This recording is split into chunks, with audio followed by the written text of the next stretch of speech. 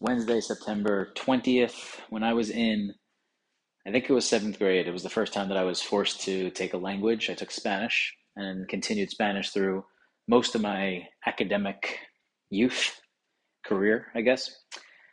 Miss Fisher was my seventh grade Spanish teacher, and I believe it was her class where I learned the song about the days of the week. It's one of the first things I ever learned in Spanish, probably one of the first things that anyone ever learns in Spanish. And it was in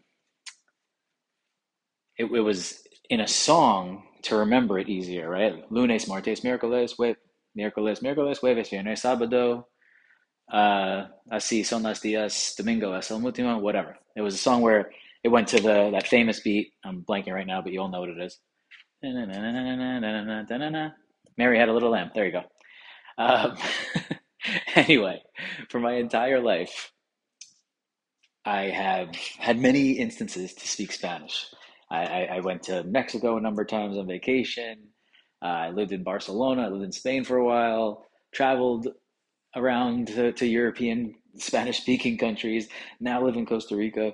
And anytime, and I point being like I understand a fair amount of Spanish now, especially after living here 3 years. It's nowhere near where I would hope it would be, and it should be, but that's on me, and that's another podcast, another time. Uh, but something as simple as the days of the week that I learned on probably my first day, if not week, of Spanish ever, I still, in order to know what day somebody's talking about, I have to do that fucking song in my head. Almost 100% of the time, especially when it gets to like jueves and viernes. I'm pretty good with some others, but it's so absurd. And the reason that it came up tonight was because our housekeeper is her name is Margarita. She comes on Thursdays usually, but every once in a while she's like, okay, next week it'll be viernes. She only speaks Spanish.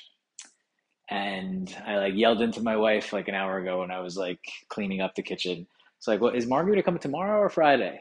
And she yells back, I think Friday, viernes, she said. And then she said, but wait one sec. And then I go in, 30 seconds later to the room that she was in.